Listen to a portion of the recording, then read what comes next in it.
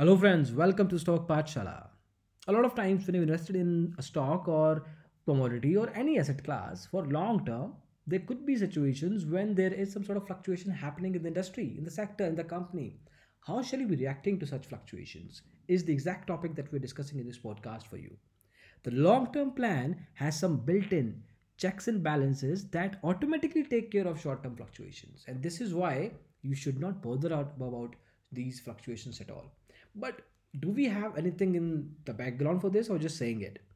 We need to understand that the large part of long term allocation will be generally to equities. Remember that equities are designed to almost eliminate negative returns if held beyond 8 years. Since goals of investments are generally in the range of 10, 15, 20 years, it makes sense not to be overly bothered. Reacting to short term fluctuations can lead to a suboptimal allocation to assets. For example, a stock, if held over a period of 10 to 12 years, may be in a position to give attractive returns. But if you exit in between due to fluctuations, then you may lose out on the opportunity since by the time you re enter, you may have paid a price. Constantly reacting to fluctuations has a transaction cost. It is not just the opportunity cost of reacting to fluctuations, but also the brokerage cost, statutory charges, taxes, and all that. These can add up to quite a bit if consistently done. Hence, as long as you are convinced about the long term story, just stay put.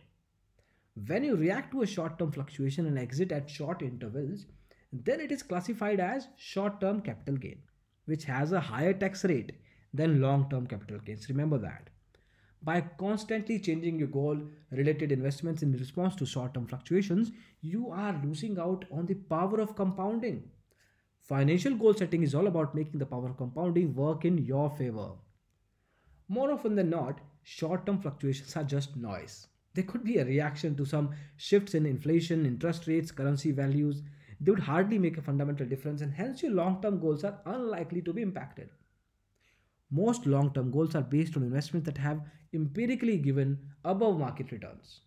For example, if diversified equity funds have outperformed the index by a margin of 3 to 4% consistently over the last 20 years, then it is very unlikely that over the next 20 years this trend would drastically change. Then, when the market fluctuates in the short term, they offer an opportunity for systematic investment plan, SIP investors. Most of our long term goals are based on SIP investments tied to goals. By moving in and out of investments, the entire purpose of SIP is lost. On the contrary, the SIP approach is designed to give you a lower cost of acquisition in a volatile market.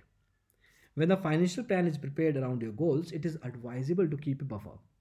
For example, if the inflation is, let's say, 4%, you must be prepared for 5% inflation. We must assume that equity returns will trend lower or tax benefits will trend lower.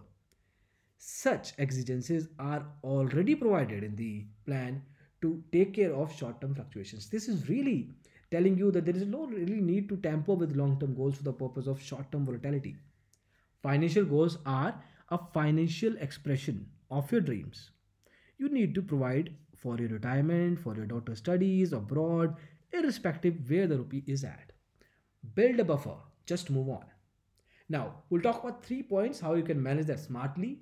Number one, long term plan has some built in checks and balances that we just discussed. By moving in and out of the investments, the entire purpose of SIP is lost. That was the whole point, right?